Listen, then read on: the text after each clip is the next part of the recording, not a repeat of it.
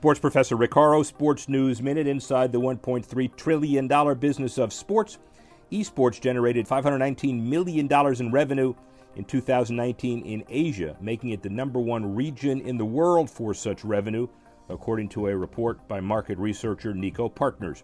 Overall, according to GamesBeat, Nikko found that Asia generated nearly half of all global esports revenue in 2019, hosting big events like Riot Games' League of Legends Championship. Nikko said there are about 595 million esports players in Asia. Mobile esports games in Asia generated $13.3 billion in 2019, 68% of global mobile esports games revenue.